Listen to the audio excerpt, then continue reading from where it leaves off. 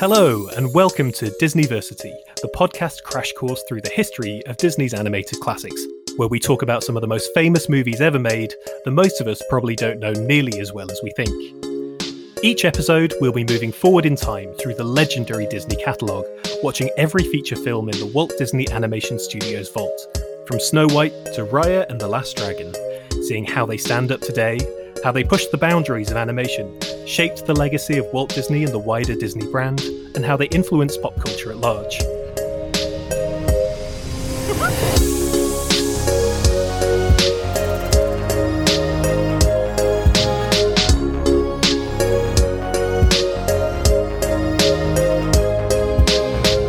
Brief disclaimer, this is not an official Disney podcast, but all of these films are available to stream now on Disney+, so come on, watch along with us and let's learn together. I'm film journalist Ben Travis, and while I'm currently on the lookout for some drip drip drop little April showers, I'm not your Disneyversity lecturer.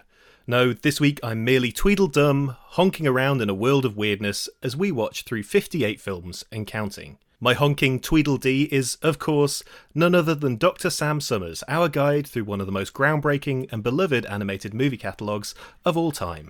Sam, how are things? How are you doing? I am alright. As we're recording this is the first week of my Easter break from work, so that's a good thing. Don't have to see any more bloody students for another couple of weeks. Sorry, students, if you're listening to this. An appropriately Eastery film, right? This is a film all about chasing a rabbit around. That is a good Easter activity, also, I hear. How are you feeling about Alice in Wonderland? Is this a film that you're kind of particularly attached to in any way? This is the first one that we've got to that was on regular rotation when I was a kid. I don't think it was a favourite per se, but it's one that I'm very, very familiar with, as opposed to the other ones which I'm merely very familiar with.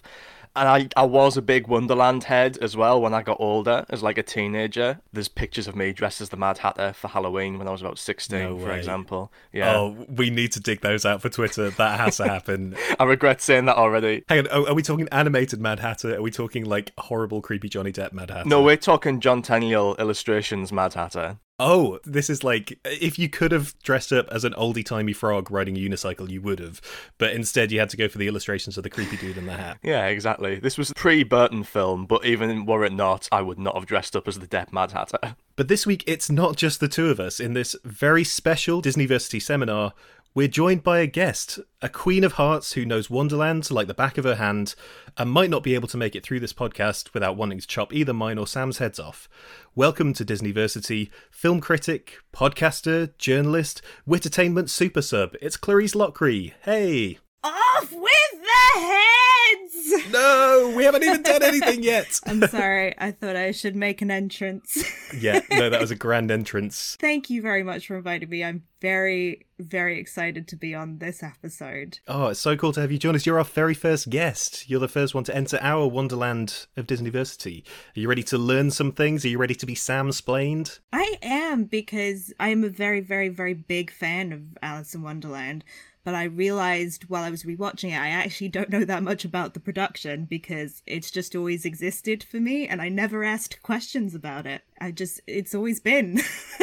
That's the whole vibe of our show, like going back and think of these things that we think we know really well and going like, actually, we really don't. So what's your history with Disney movies then? Because back in our first episode, Sam and I both discussed the films that we grew up on, obviously the way they were released on VHS. I don't think everybody had access to all of these films. So which ones did you grow up on? Well, my relationship with Disney is quite interesting because I think my first sort of Disney experience was the parks. I really sort of grew up on the parks first and the movies second. And it's related to the fact that when I was a toddler, I lived in Prague and the year was, 1990, 1991. It was the transition between Soviet Union and Czech Republic. So it was quite an odd time in history. And the city was very strange. I mean, I have very few memories of it, but my parents have told me that, like, the grocery stores, they had very odd selections of food. There wasn't really much clothing around. I was dressed in Dior because it was the only clothing. I had Baby Dior on when I was a child because because it was the only clothing that my parents could get. And so I think they always wanted to treat me every year to make sure that I had very, very positive memories as a very small child. So at Christmas time, we would go to Disneyland Paris. And so many of my earliest memories are at that park. And for the rest of my life, I've had this I always want to say like a primal Freudian attachment to Disneyland. It's something I can't even explain. If I'm at the parks, if I listen to the music from the parades, the fireworks, anything, like something in my gut is like, oh, comfort, safety, good things. So that's what's interesting is that I always associate, that's my first association with Disney. And then, growing up, I was a pretty standard Disney kid. Mulan, Hercules, Hunchback of Notre Dame. I hit all the big ones during my childhood and was briefly obsessed with each one. And Alice definitely was always there, but I think mostly because I was also a Wonderland head. And still am. Like, I've been to Oxford and done the whole tour where you're looking. I've seen the door, the Alice door, the Alice stained glass window, went to the Alice shop, the Alice tea room. So that's always been a very big part of my life. And I think that is the main reason that I love this movie. Maybe not so much anything to do with the film itself, but just the fact it's Alice in Wonderland. So how does this, as a big fan of Lewis Carroll's novel, how does this stand up for you as an adaptation of that? Do you like this on its own merits? Is it quite close to the book? I think it's not bad. I don't think it's a bad adaptation for a Disney film, where obviously with the other films they've been quite generous and liberal with interpretations of the original story.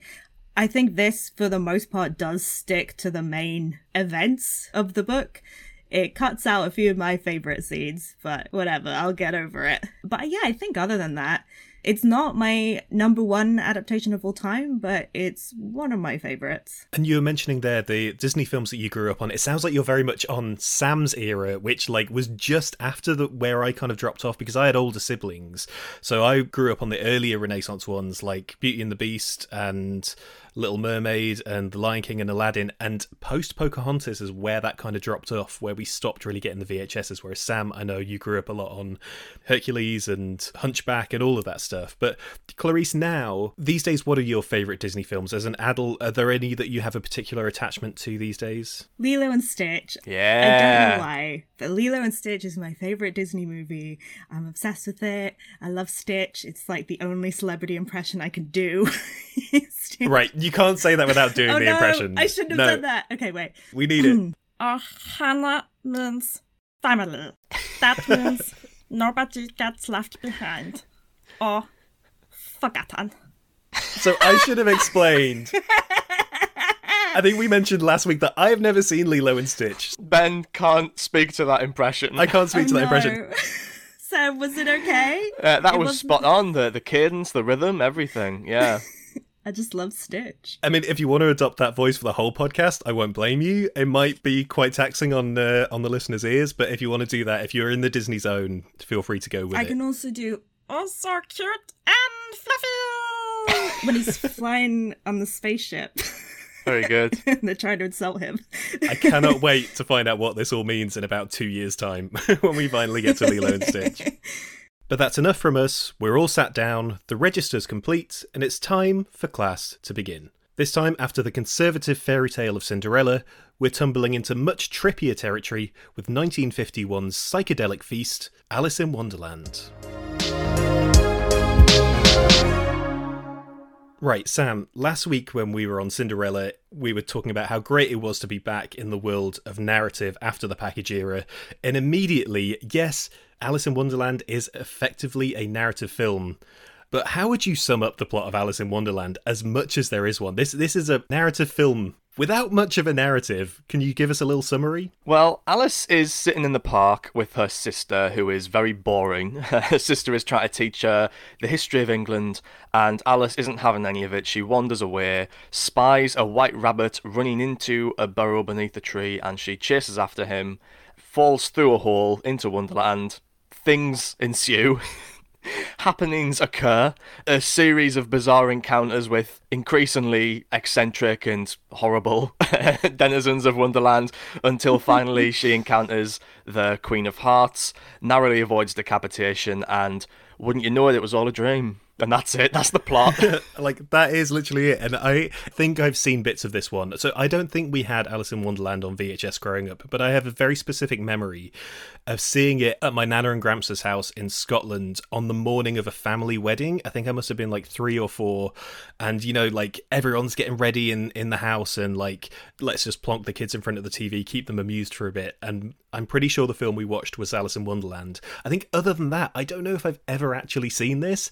And as I started watching it, I thought, I know there are so many things, like Lewis Carroll-y things, just stuff that is in the popular culture, the images, the Queen of Hearts, the Cheshire Cat, all of that.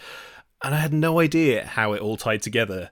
And it kind of just doesn't. It all just happens. It's just madness happening from one moment to the next. Which, to be fair, is also the book. It's just different chapters of things happening to her, and her just barging into people's lives and eating their food and then leaving. Which, huge mood, am I right? Huge mood. That's why I love Alice. And the one issue with all adaptations of Alice in Wonderland is that they make her quite a sympathetic character. I would argue in the book she's kind of a brat. She's just this very rude little girl who storms around yelling at people and wanting things and getting very annoyed because they're eccentric. And then just eating anything in sight, not asking if she can have it, just getting her grubby hands, shoving it into mushrooms and cakes, and then putting it in her mouth and then being like, oh, guess I'm tall now. I'm not going to learn my lesson, though. That's a really interesting point, because in this movie in particular, she very much comes off as a victim. Like, yes, technically she's the one walking through these people's lives, intruding into their personal space, but every encounter ends with the character in question getting incredibly angry and sort of screaming at her and chasing her away, right? It's her going from a series of encounters where each one is more horrendous and upsetting than the last. Whereas, yeah, in the book, it is her moving through other people's worlds, kind of bothering them. I think there was a bit of an element to that here. I think we'll get into it in the main discussion, but I think she did have a bit of that brattiness or a bit of that slight kind of obstinance to her, which I quite liked. A total contrast to Cinderella, which I think will be a lot of the conversation this week. Everything about this film is a total contrast to Cinderella. But Clarice, did you rewatch this for the podcast? What was it like revisiting it? Do you remember when you last saw it? I actually don't know when I last saw it. It's probably been a couple of years. But this is one of the few Disney films I actually have a physical copy of. I think it's this, Lilo and Stitch, and Hercules, which probably are my 3 favorite. But yeah, I've watched it enough times that it's very familiar at this point. And because I've been on the ride a lot and I've got a lot of the merchandise, it's interesting because I imagine, like, Ben, for you, everything that is very strange and surprising about this film is quite normal to me now. Yeah. Like, of course, there are birds that are umbrellas. What do you mean that's weird? Sounds legit, you know? Okay, so in terms of the background of what was happening at the studio, Sam, you said last week that Alice in Wonderland was on Walt's radar for years and years. How far back does this one span, and why do you think he was grabbed by this story? Yeah, this goes way, way, way back. This has the longest development history of any Disney film. The absolute furthest back you could argue it goes is 1923. That's 15 years before Snow White came out? Oh yeah, this is before Mickey Mouse. Walt's first big breakout hit as an animator was a series of films called the Alice Comedies, starting with Alice's Wonderland in 1923. And these were loosely based on Alice in Wonderland. The premise was that you had a real human girl entering into a cartoon world, moving across backgrounds that were actually built live but looked like they were animated, and then they would also draw little animated cartoon characters against them for her to interact with. So this was, in a sense, groundbreaking. It was the first time anything like this had been done. Around this time, Walt became fixated with turning it into a feature, and actually this could have been the first Disney feature. As early as the early 30s, he wanted to make a feature-length film in this style. So once Mickey Mouse kind of took off and he had the money to do this, he thought, right, okay, let's go back and do Alice for real. Let's do Alice in Wonderland in the style of the Alice comedies with a real-life person. Although he was after Mary Pickford, who was in her 30s at the time, so I'm not sure how that would have come off. And for various reasons, this kept getting delayed and delayed and delayed.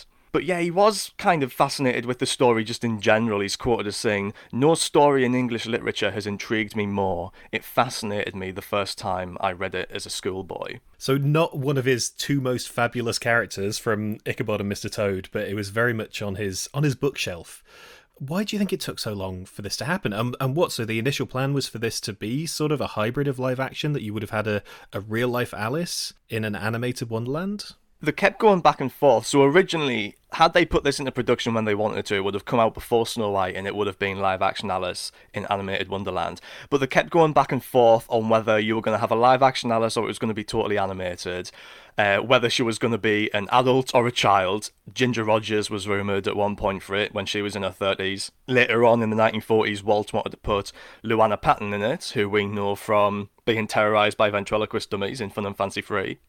So, yeah, they just couldn't crack the story, basically, I think. And maybe Clarice can attest to this, having seen many other adaptations. But what you also tend to see in other versions of this story is an attempt to give it a kind of overarching narrative, an attempt to have some kind of through line to it. Because basically you've got this nonsense episodic story which doesn't have a real narrative or emotional through line. So, for example, they tried a story where Alice is in love with the Knave of Hearts, but the Knave of Hearts is in prison for stealing tarts. No. Can we clarify that the Knave of Hearts would have been what? He would have been a card man. She falls in love with a human playing card. Well, hang on, but the Queen is a person, right? But then all of her people are card people. I guess maybe he was half and half. I don't know. So she's trying to rescue him from the Queen, and all the other characters at the end were going to be revealed to be secretly cards in disguise who have been sent by the Queen to distract her from getting to the Knave of Hearts. So there was going to be a twist moment where, like, the Mad Hatter Scooby-Doo style pulls his mask off and there's a card underneath. I hate that. I'm so glad they didn't do it. I hate it so much. Wow. But possibly the strangest version of this, by all accounts, is the version that they paid Aldous Huxley to write. Aldous Huxley? No! So they asked him to develop a screenplay? Yes, they paid him a great deal of money. It was like $7,500, but in today's money that'd be like several $100,000 to write a treatment of Alice in Wonderland, and it is by all accounts completely incomprehensible. It was called Alice and the Mysterious Mr. Carroll, and it was going to be live action frame and device about Lewis Carroll writing Alice in Wonderland and about him interacting with Alice Liddell, who's the real life girl that it was based on, with animated inserts telling the story of Alice in Wonderland. But then also there was going to be a separate live action story about Charles Dodgson, who is the actual man. That Charles Dodgson is Lewis Carroll. Lewis Carroll was a pseudonym, but in this version there were going to be sort of two different characters with two different life stories, and they were both going to be played by Cary Grant. This sounds like Mank meets Saving Mr. Banks. Saving Mr. Manx. The Lewis Carroll story. Why? That does sound terrible. You can see why Disney would look at that and be like, why did we give you all this money? What have you done? Yeah, exactly. And apparently, like, they would invite him to, like, the story meetings where they were actually coming up with the character designs and stuff, and every time Aldous would say something, Walt would just look at him like he was crazy and speak over him, and yeah, the relationship didn't work out, basically. So, thankfully we didn't get that version, but you mentioned last week as well that it was kind of a race to the finish line between this and Cinderella as to which one would be finished first, which one would be released first. This feels like it would have been so much riskier as a comeback. Like, it's so strange. It's the complete tonal opposite of Cinderella. Did the huge financial success of Cinderella kind of help this one out, or was it basically done at that point, this coming after Cinderella in the end? It wasn't basically done. I think at the point where it became clear that Cinderella was going to be finished first, they put the resources, like people who are currently working on Alice in Wonderland, it was like, all right, let's put everything into getting Cinderella finished, and then we'll do Alice afterwards. But it would have happened. Like, Cinderella wasn't necessary for this movie to be made. But it was interesting earlier that you talked about how much of a contrast this is with Cinderella, because actually that's something Disney were trying to kind of gloss over in the market, and there was a huge push to market this as the follow-up to Cinderella. The trailer, for example, includes the lines, "Remember how Snow White thrilled you? How Cinderella won your heart? Now Disney is bringing his third heroine of fiction. So it was like Snow White, Cinderella, forget all the others, now it's Alice in Wonderland. The trilogy is complete. See, for me, this feels like a sort of sequel to Pinocchio, if anything. It feels like the follow-up to that, with how lavish but how trippy and strange and kind of dark it is at moments. And interesting as well. So I presume Alice does not count as a Disney princess. She is a Disney heroine, but not a princess? Ben, in the first ever tableau when they were launching the Disney Princess brand in the 1990s, Alice was included. There's this like one image of all the princesses sitting at a table in a forest drinking tea with Alice. So I think there was this idea that she could have been one of the gang, but yeah, she's not a princess. She's like Pluto, initially part of the gang, and then they're like, not Pluto, the Disney Pluto, as in the planet that is now no longer a planet. Pluto. She's like a pest to the Disney princesses. Oh god, there's a dark subtext there about the hierarchy of like the princesses at the top of the tower. Who's allowed to talk? I think about that a lot. What, that Pluto's a dog and Goofy's a dog, but only one of them can speak? Who allowed that? Is he cursed? That sounds like it's going to need a whole bonus episode to unpack. We'll save that one for later.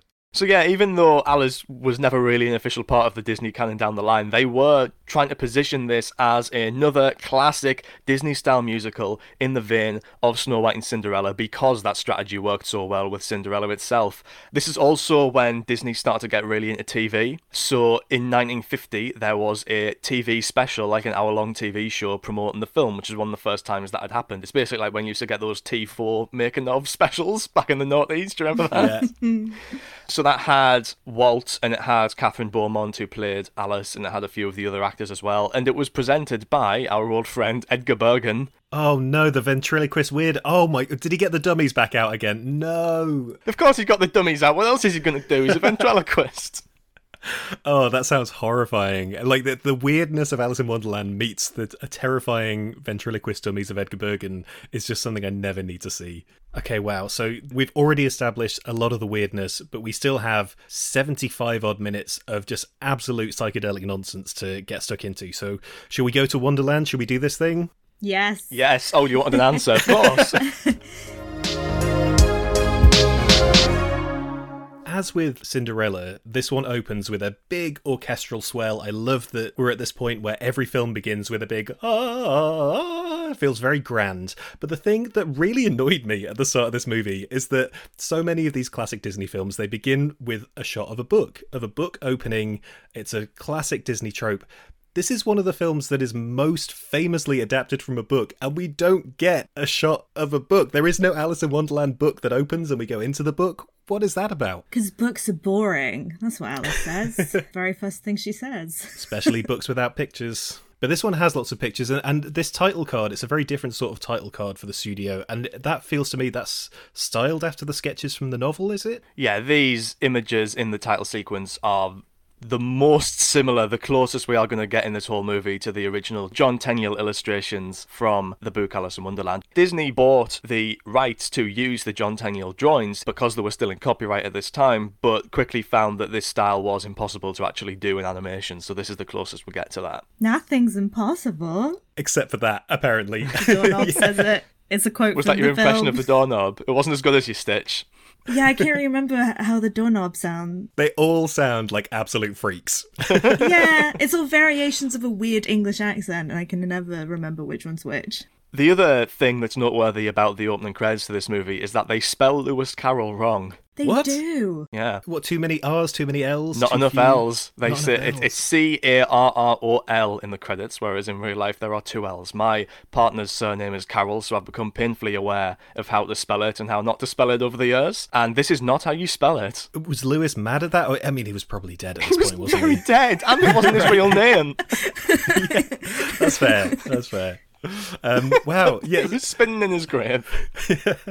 Okay, so once we get past the credits, there is a very brief sort of framing narrative to all the Wonderland stuff, which is, as Sam said, Alice, it's a sunny day, she's sat in the branch of a tree, her very boring sister is kind of having a chat with her about books or whatever, and for a few glorious minutes, everything is normal. And I think, I don't know if this is 100% confirmed, that they are meant to be in Oxford, because you see the river and the little punting boat, and there's a clock tower in the background.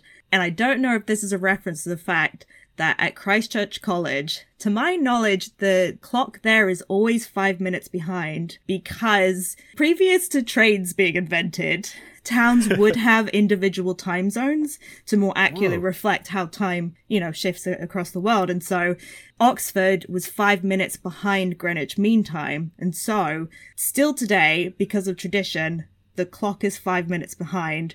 And thus was the inspiration for the White Rabbit always being late. Maybe Wonderland is a step in for the sights and sounds and smells and weirdness of London. Who knows? Well, yeah, because the great thing about Alice in Wonderland is that there are so many interpretations of what it's meant to be, but in truth, it's just Charles Dodgson making fun of his colleagues at Oxford. So many of the characters and the situations are just him being like, oh, these guys are full of nonsense, which I really enjoy. Eccentric weirdos. Yeah. See, this is upsetting to learn for me because I had a whole thing about this being in London because I thought that was Big Ben. Because my knowledge of towns further south than Durham is completely to cock. So I obviously do not know my southern clock towers well enough to make that call. So I had a whole thing about how, this is this wonderful, beautiful pastoral oasis in the centre of London, and that's obviously been thrown right out the window. But thank you for chipping in with that before I embarrass myself. I am so happy that the professor got schooled on our podcast. That makes me very happy. I'm not 100% sure, but it looks like Oxford to me. And it looks like the Christchurch Tower. Well, I've never been to Oxford, and I never will. Well, you got beef now because of this. So a key part of the discussion here is Alice and her sister talking about the merits of books with pictures versus books without pictures. Guys, where do we stand on this? I am firmly in the books with pictures side of things. Pictures. Especially, come on, you can't have comic books without pictures. I love pictures. Pictures all the way. I like books where it's a book, but in the middle there's pictures. Oh, yeah. Ooh, where you get those glossy pages. Oh, yeah. That's the stuff. I love that. And pictures from the movie. I'm reading Little Women at the moment, and it's got a full center of just postcards of Timothée Chalamet. I'm excited to get to that point where I stop reading and I just look at Timothée Chalamet for 5 minutes. I need to get myself that version.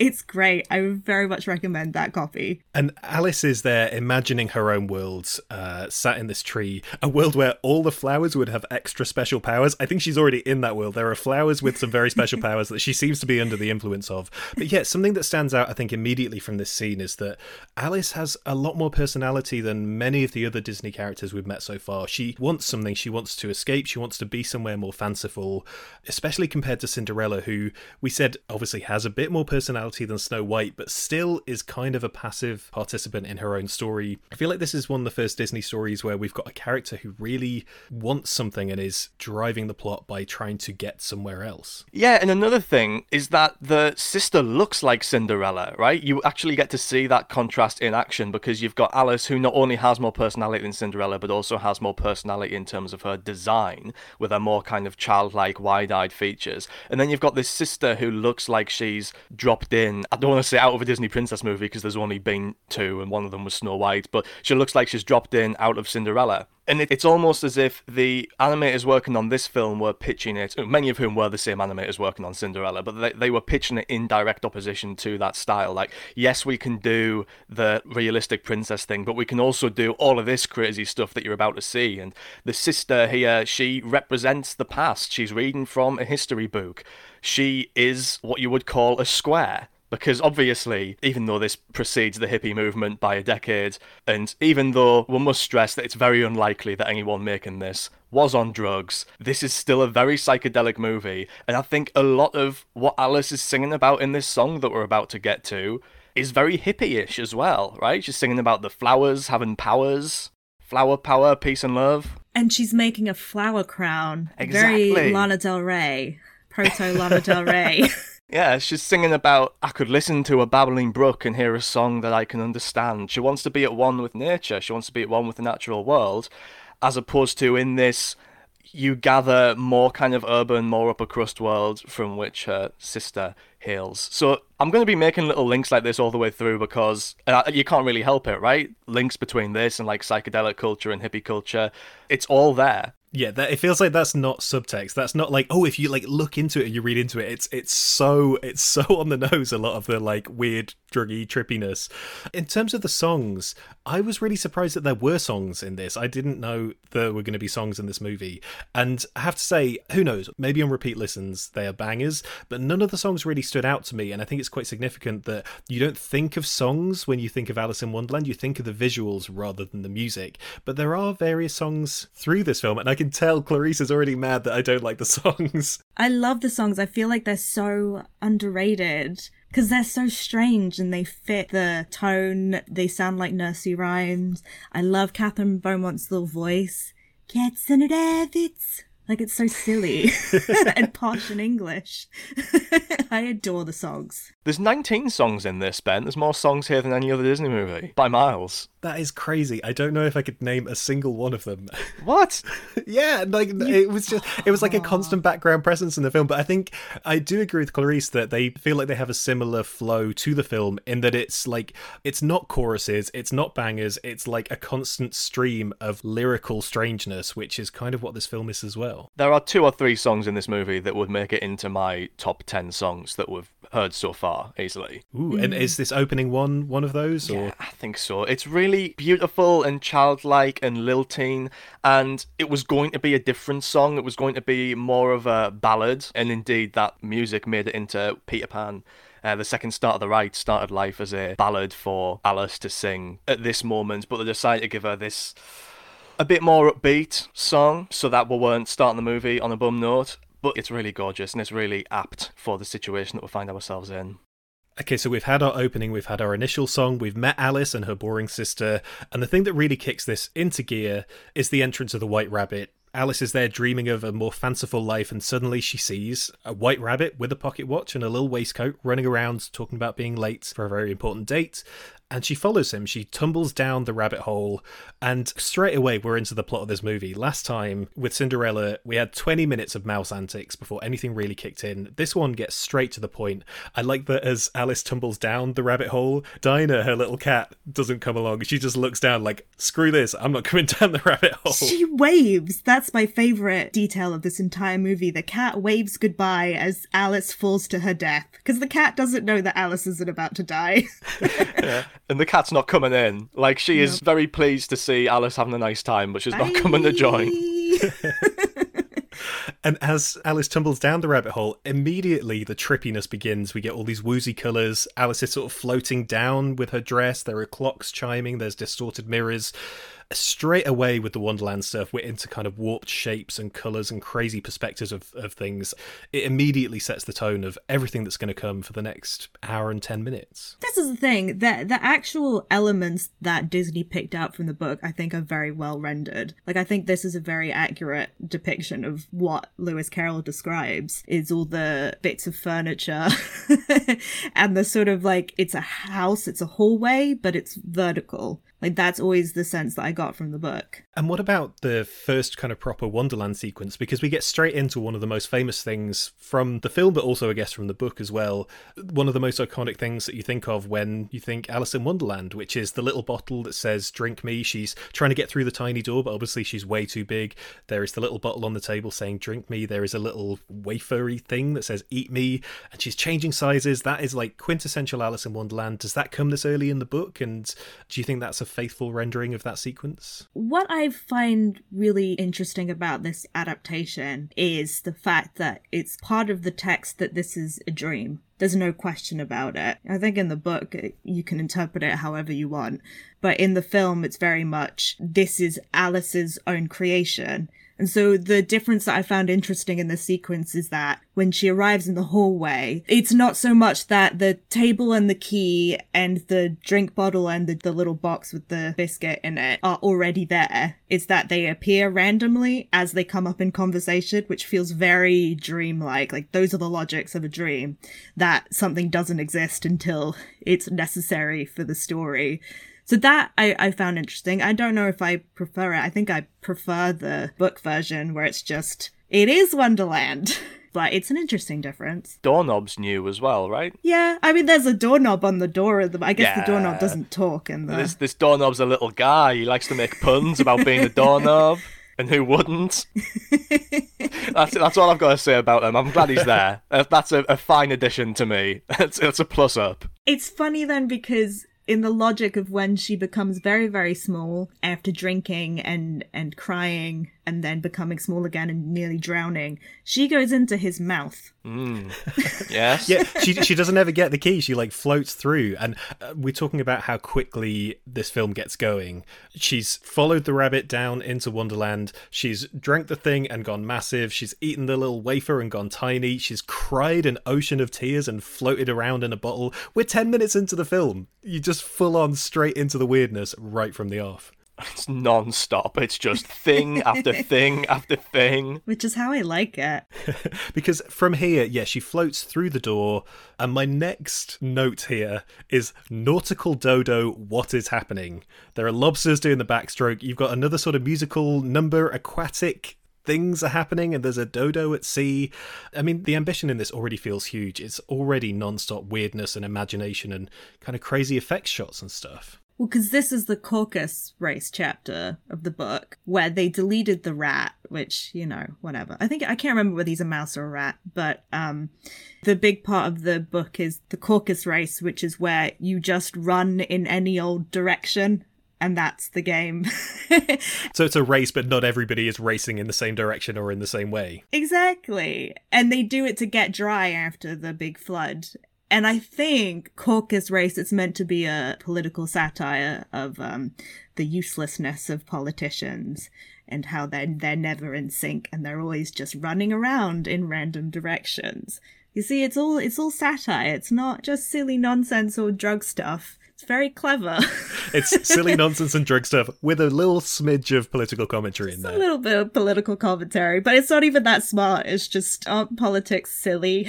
Politicians, huh? Am I right? They're like dodos. I actually think Disney pushes the satire further than it goes in the book, because here we have this setup whereby the dodo is standing on a kind of big rock and everyone's running around the rock, and if you're running around the rock, you're trying to get dry, but you're constantly getting splashed, whereas he is on the rock, he remains dry.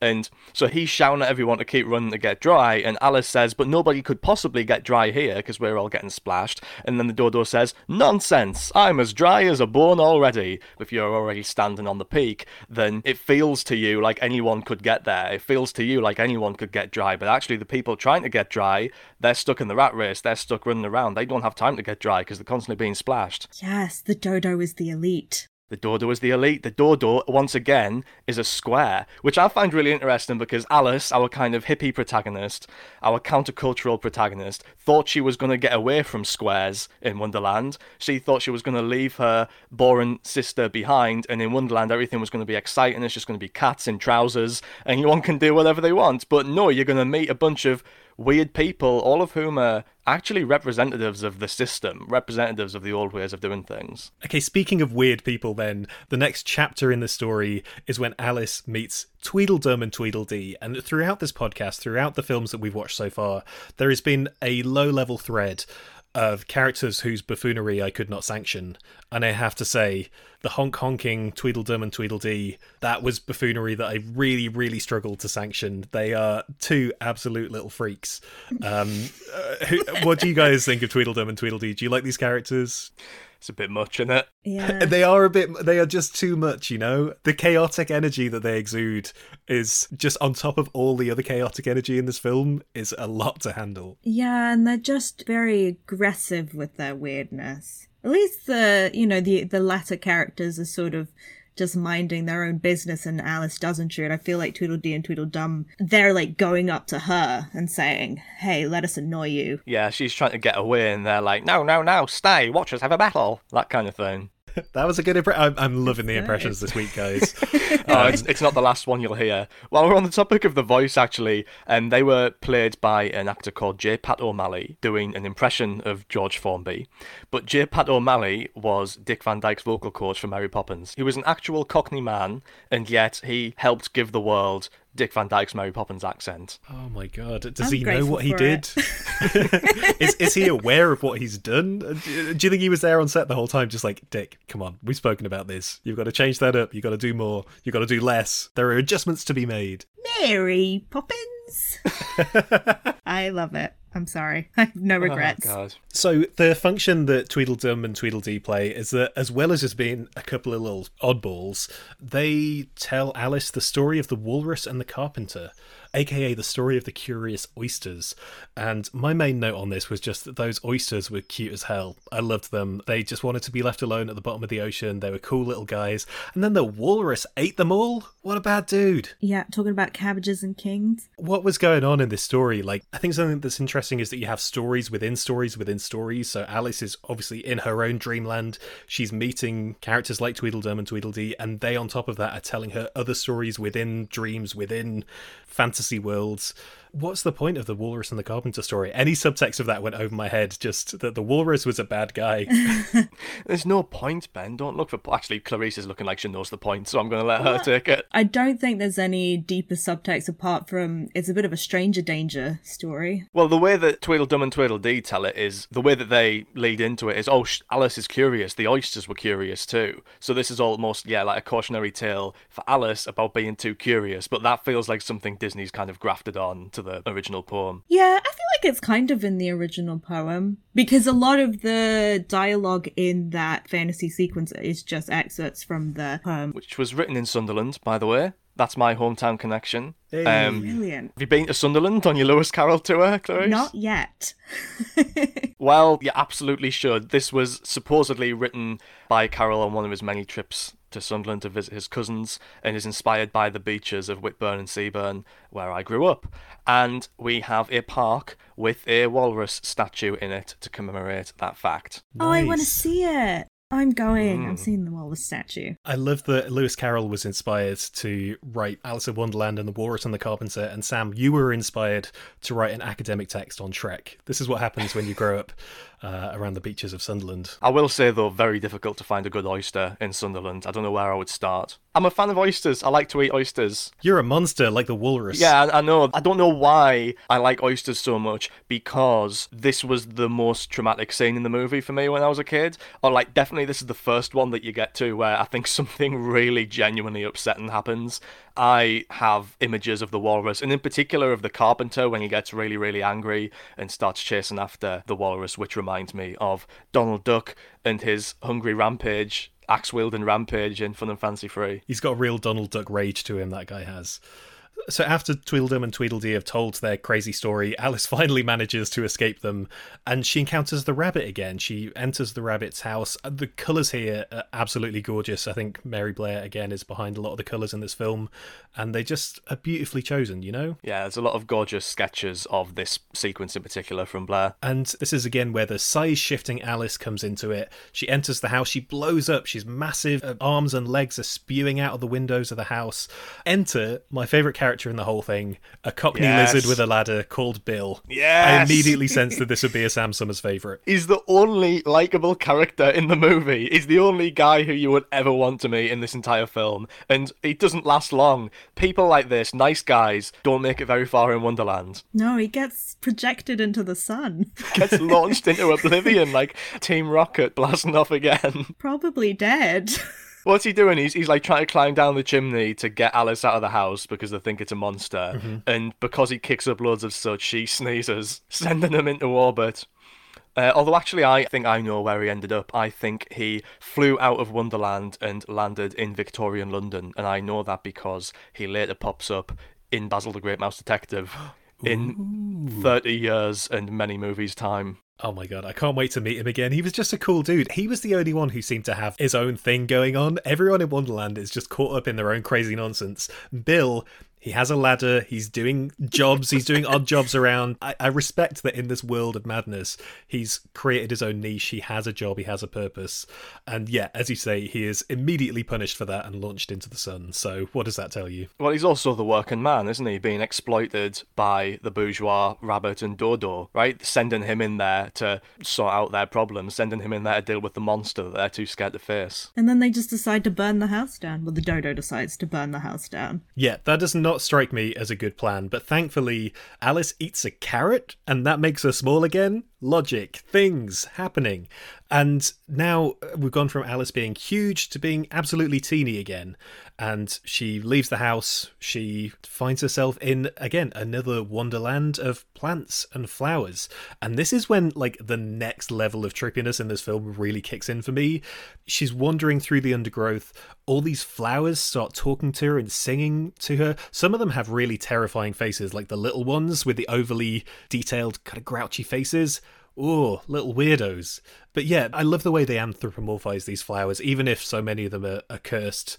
I feel like this really makes the most of the possibilities of animation, that you take these characters and give them features and give them personalities, and each different flower has its own personality and voice based on what the flower looks like. I thought that was so smart. And the dandelion dog, I love the pets as well, because it's a whole community of the sort of gossiping older women, and then the children who you kind of imagine have been put in playtime pen, but they keep interrupting.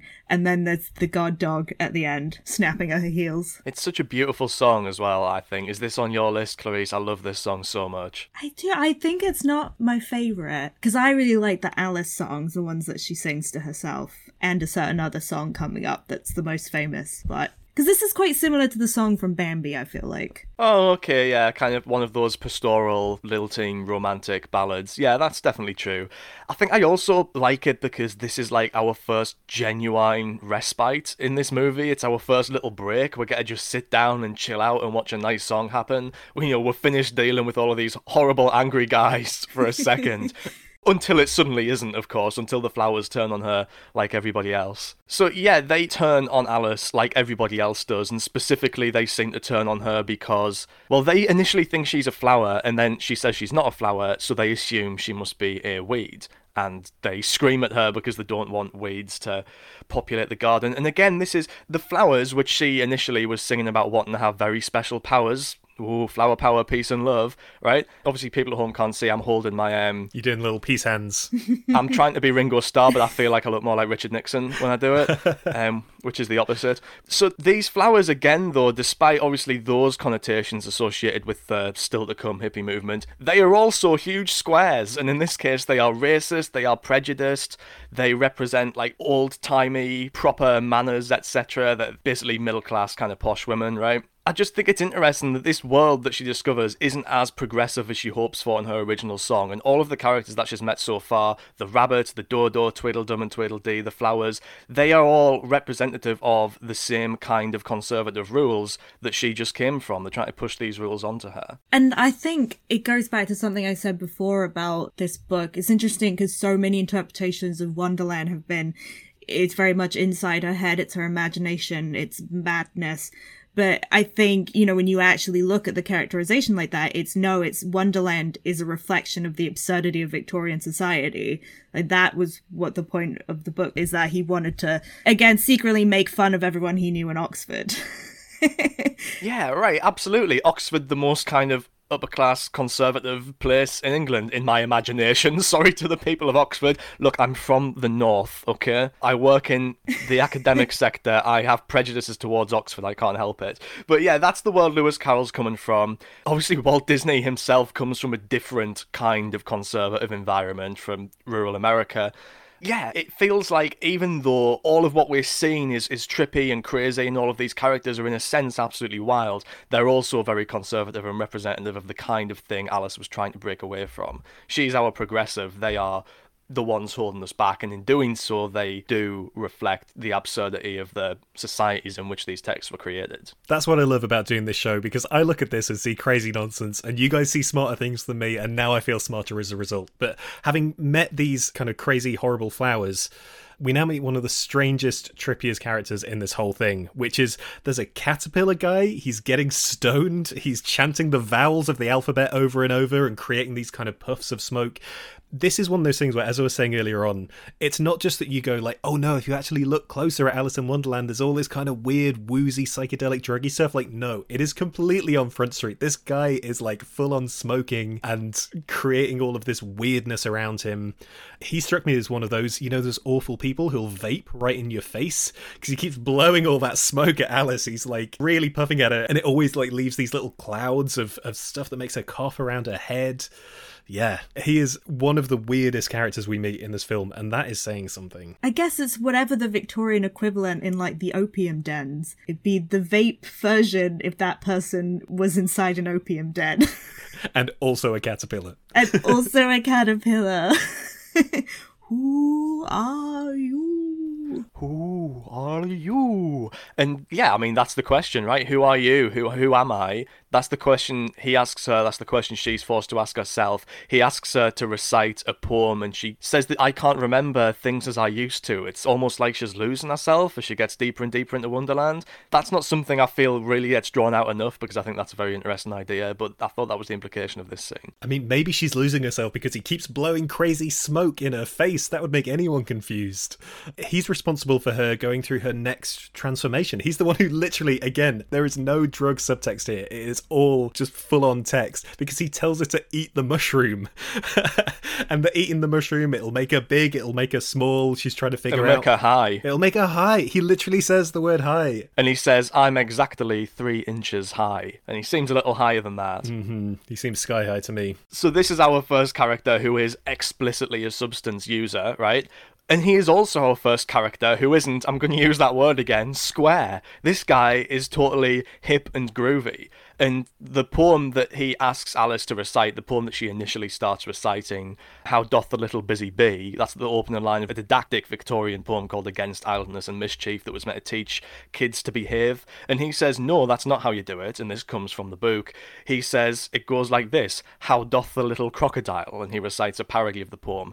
This is something I don't think viewers in the 1950s, especially in America, would have been familiar with, because this Doth the Little Busy Bee poem has been lost to time. You know, how do you parody something that people don't remember, but it was in the carol, so Disney has kept it. But this is the first character who is genuinely subversive. He's taken an aspect of this like proper Victorian culture, and he is subverting it, he is changing it, he is recreating it, remixing it. So if all of the other characters so far have been parodying Victorian culture by representing it, he is parodying this conservative culture by subverting it personally himself. And I don't think it's a coincidence that he's also the first character who is a drug user. See, I love that you watch this film and that's what you're thinking about. And for me, when Alice eats half of the mushroom and goes massive, I was like, oh my god, she looks like a kaiju. We're recording this as Godzilla vs. Kong has just been released, and I'm like, give me Godzilla vs. Kong vs. Giant Alice. That is a scrap that I would want to see.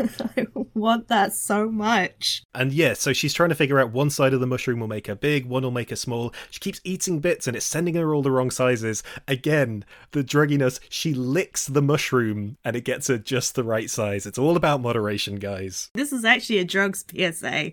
It's telling you in moderation. Look, if you are going to do it, just be very careful, have the right amount. But yeah, the caterpillar, he turns into a butterfly, he flies off. And Alice is still in a very addled state, I think, from her mushroom intake, because this is when she meets, I think, the strangest character in the whole film, which is the absolute freak himself, the Cheshire Cat.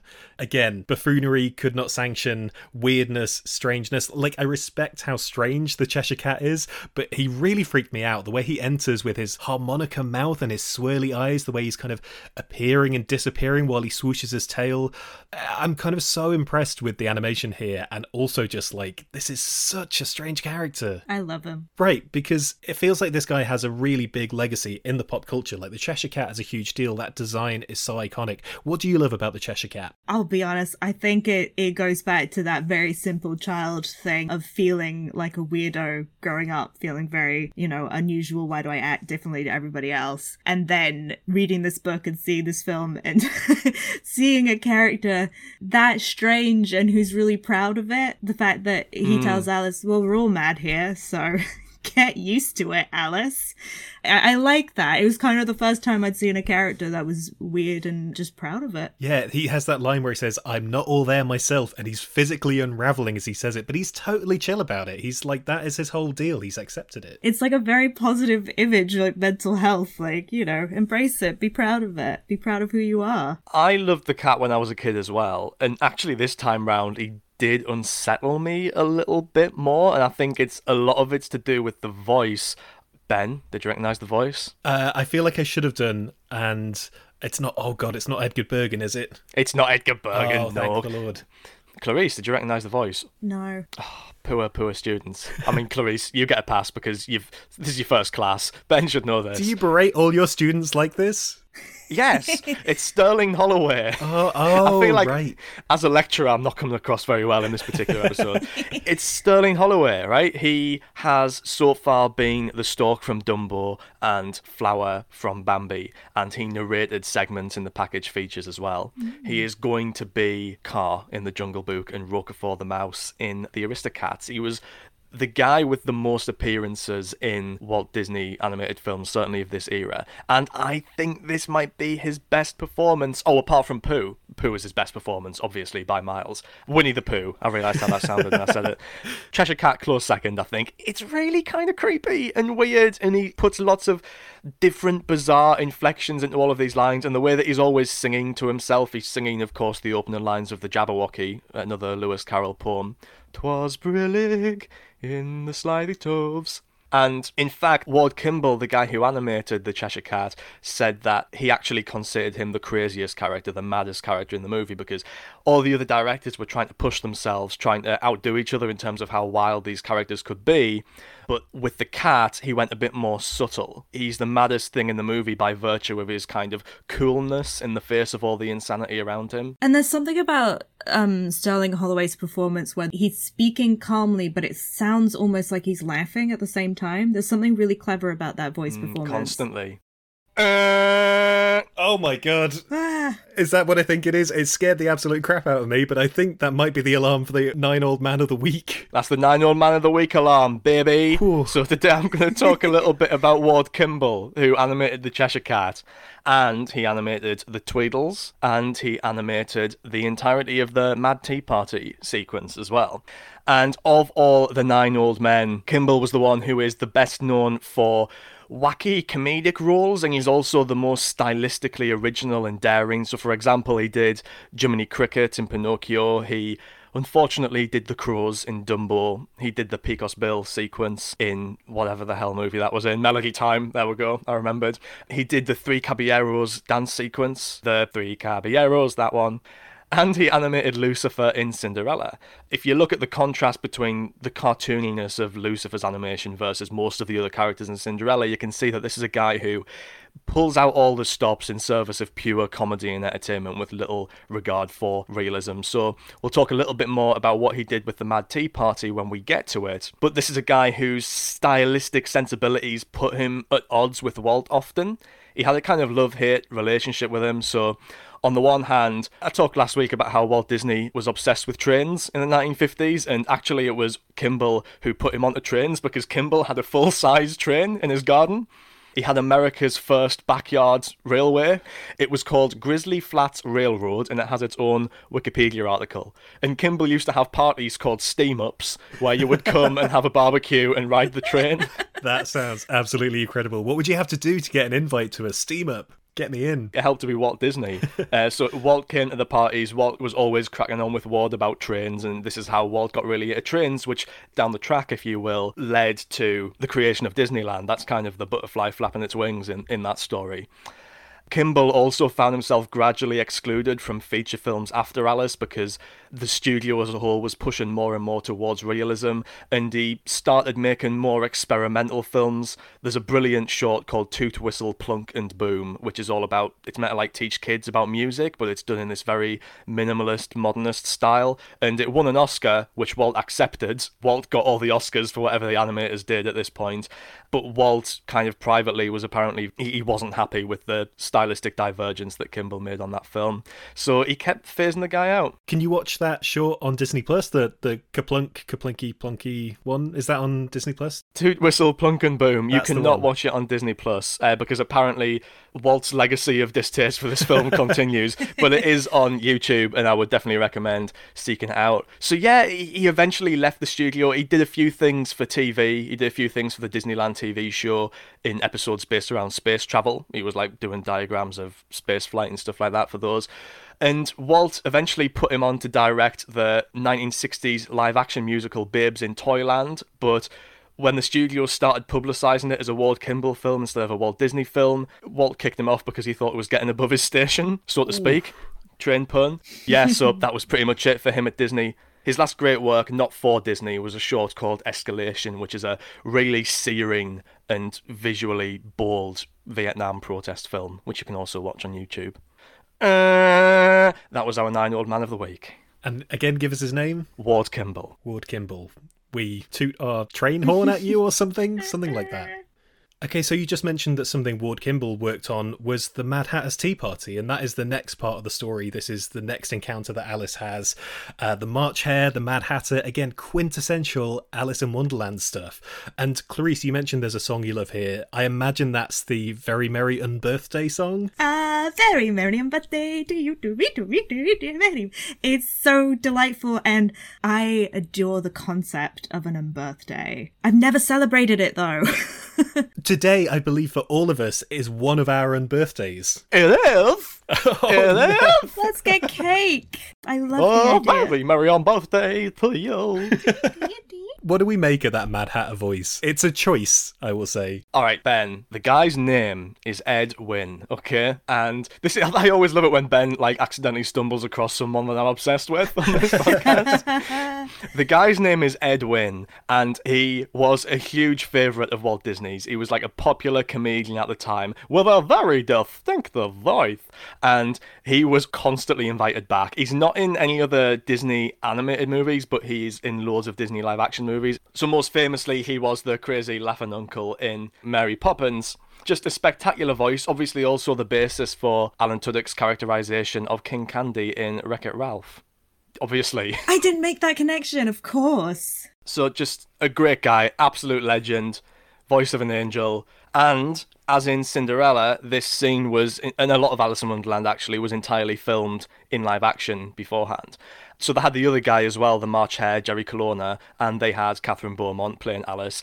And there was a lot of improvisation, and part of Ward Kimball's job was to keep up with the improvisation of these comedians and animate characters who matched their kind of movements and mannerisms while also engaging in a lot of kind of crazy cartoony stuff, like the bit where the March Hare is pouring some tea and then his ears turn into scissors and clip the tea.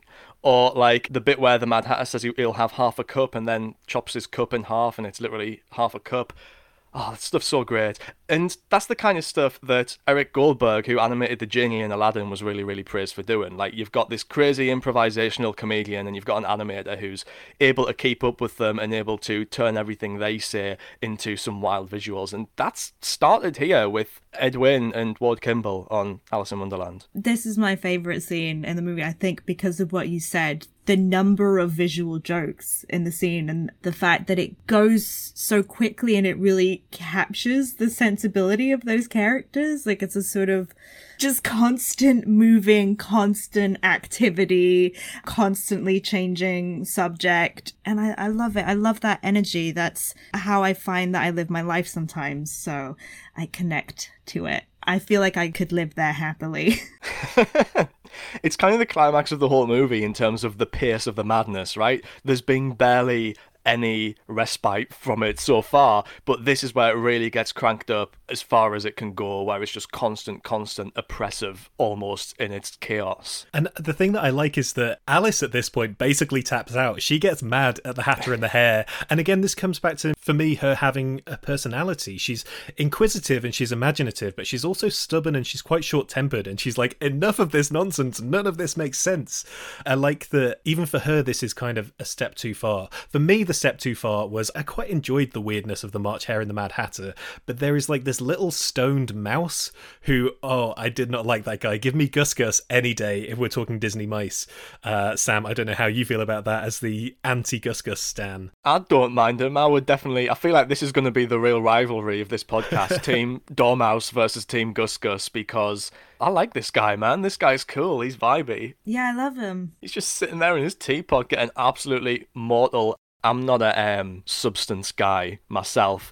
So Ben, when you said stoned, I might defer to you, but I saw this guy as being drunk the way he just pops out like, oh yeah, twinkle, twinkle, little bat. I mean, I'm not really a substance person either, but the way that his eyes were kind of half closed and he was really like woozy and just like chilled while all this madness was happening around him, that read more stoned than drunk to me. And the craving of jam to calm him down, they just give him jam. It's got the munchies. Exactly. Which I think that's a good tactic to adopt. Next time any one of us is mad, let's just have some jam and see how we feel, you know? And next time any of our watches are broken as well, let's just spoon jam in there too. Yeah, the watch, that was one of the most vibrant sequences of the film for me. Like colours exploding while they're, shoving jam in the watch and bashing it with stuff and clearly breaking it to all hell. And poor White Rabbit just dying. He's like looking inside. at his watch like, no, my watch.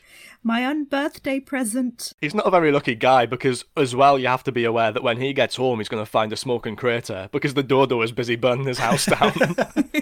This is a terrible day for him. Alice's day kind of, continues to get weirder and maybe worse from here. She wanders into Tulgey Wood because I think it's obliged at this point, if you have a Disney movie, there has to be a scene where our hero walks into some woods and eyes stare at them out of the darkness. That has to happen at some point in every Disney movie. This is the scene in Alice in Wonderland where that happens, and this is the point that Alice says something which for me was the biggest mood in the whole film. She says it would be so nice if something would make sense for a change.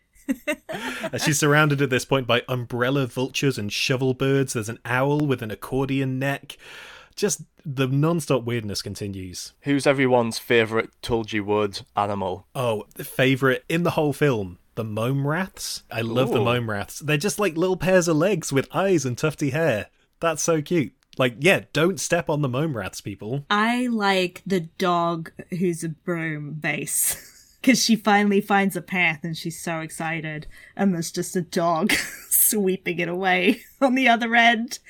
I love him so much. He's easily my favourite because he's such a nuisance. Like, he's totally ruined her day by sweeping the path away. But he's just being a good boy. He's just doing his job. Yeah. He reminds me of the cleaner robot in WALL-E, who's always following WALL-E around, diligently cleaning up after him. He's just doing his job. He's kind of like Bill the Lizard. Yeah. Massive respect for anyone who's managed to find a job in this crazy wonderland. He's great working class characters, proletarian icons. And this is the point. I thought this part of the story was interesting because in Tulgey Wood, Alice has like a crying breakdown talking about how she's not good at taking her own advice. That felt kind of weird to me to sort of start to... It felt like they were trying to shove a moral into this story that purposefully disregards logic and sense and try and add some kind of emotional arc for Alice. I have to say that didn't work for me. It kind of came out of nowhere and then sort of immediately goes away again. Yeah, that's why they're always banging on about curiosity as well. That's why you've got Tweedledum and Tweedledee wanting Alice not to be curious, because that's what she really gets into in this song. The lyrics are, be patient is very good advice, but the waiting makes me curious.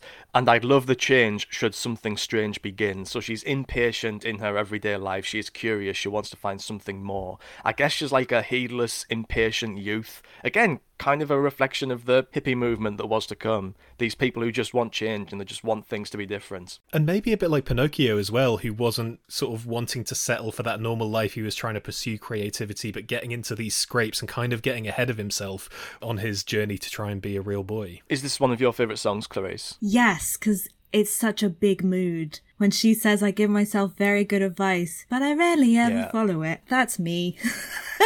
Me every day of the pandemic. Yeah, because I know what I should be doing with my life, and I always give everyone else great advice, and then I never ever follow it. So I love this song. And what do I think about Catherine Beaumont's vocal performance? Because we haven't really mentioned that so far, but this is one of several scenes in the film where she's basically talking to herself for a very extended period of time. I love it, except for the fact that it's very confusing that she's also Wendy in Peter Pan, and it's the same inflection. She doesn't try and do anything different. I mean, she was like 10, so... That's true. I'm being mean to a child actress. It's not her fault.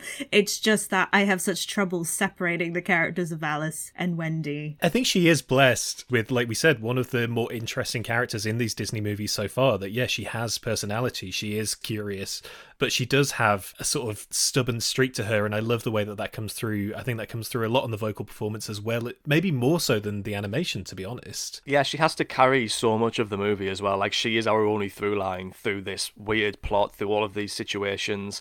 I have not done the maths, but I bet she has more dialogue than any other character in a Disney film to this point, because all those other movies are, there's so many different characters in Cinderella who all get stuff to do apart from Cinderella herself. And in this, it's her for the whole thing, talking her way through this episodic narrative. So after being talked around by the Cheshire Cat, that guy is back, what a weirdo, it sends Alice into the final part of her journey in Wonderland. She heads through a maze, which for me is my Mary Blair image of the week. I'm trying not to bang on about Mary Blair too much, because her stuff is everywhere in this sort of run of films we're in at the moment, but that shot of Alice walking through the maze for me was my favourite Mary Blair moment in this film. But Alice goes to see the Queen of Hearts. She goes to the castle, she meets the weird card dudes who are singing their song about painting the roses red. They've bought the wrong kind of roses, they've planted white roses, they're trying to paint them red because, as we soon learn, the Queen of Hearts has a temper on her, and when that temper is invoked, aka every 5 seconds, she's desperate to chop off people's heads. For me, you get this great moment, the cards kind of parading through the grounds of the castle, and there's sort of animated wildness all the way through this movie, but that again to me felt like a sort of Pink Elephants reprise. Sam, do you love that moment as the person who loves when Disney gets really trippy like that? I like it a lot, and that's a Mary Blair concept as well. She designed that whole sequence, and we can always bang on about Mary Blair, Ben. She's only got one more movie, so get it out while we can. Yeah, Peter Pan's the last one.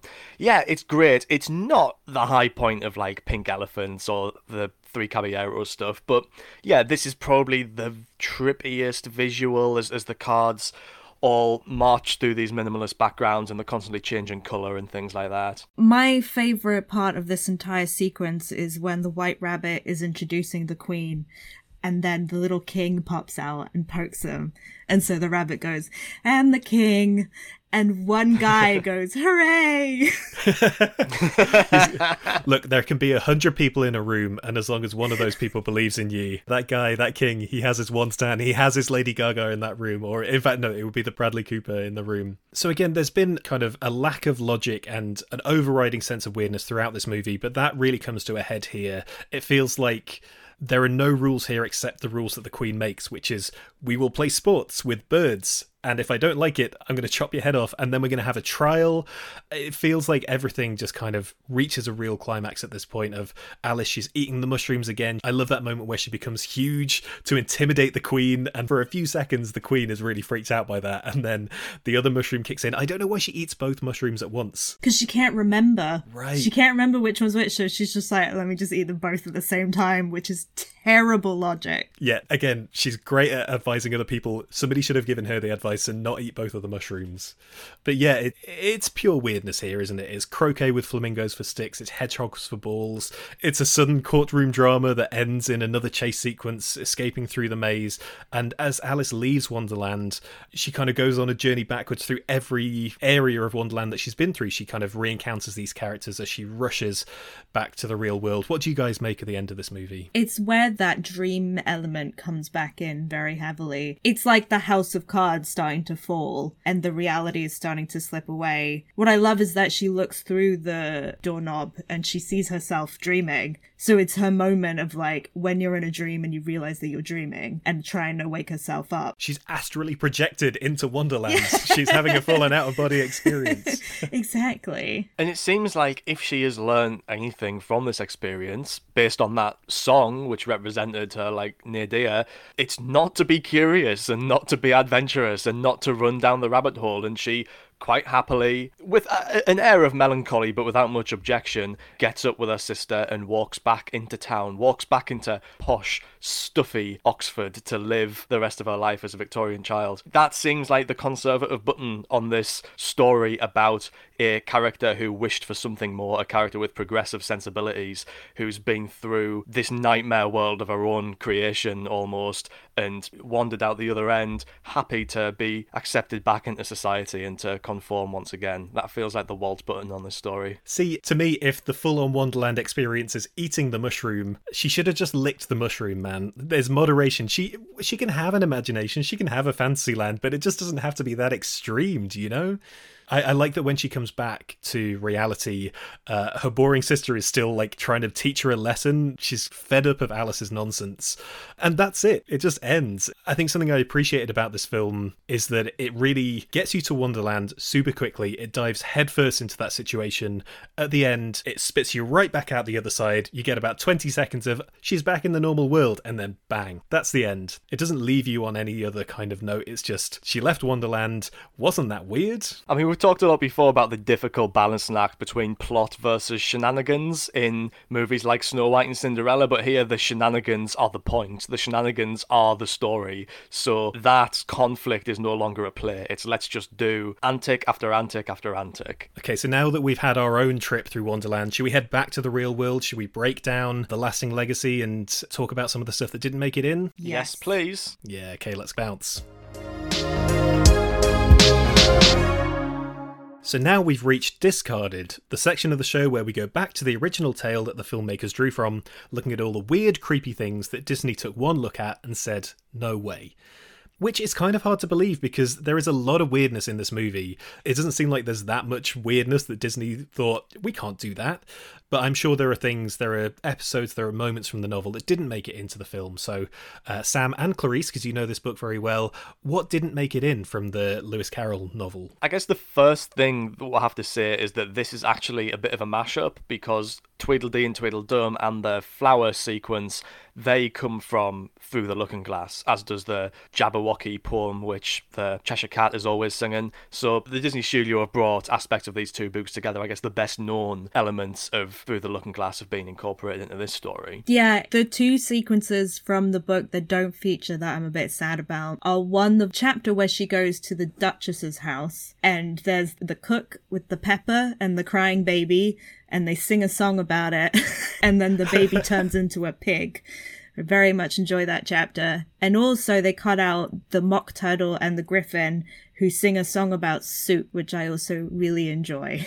Right, that's quite surprising because the Mock Turtle is like a thing. That is a thing. As somebody who doesn't know this story massively well, the Mock Turtle is definitely something I recognise. It's strange that Disney wouldn't have brought that into their adaptation. It's really strange, though. He's like this very sad turtle-cow hybrid based on... Because, like, Mock Turtle Soup was a soup that was meant to taste like turtle soup, but it was made from, like, discarded cow bits, like cow's feet and brains and stuff. So he's the Mock Turtle because he's got the head and feet of a cow, but the body of a turtle.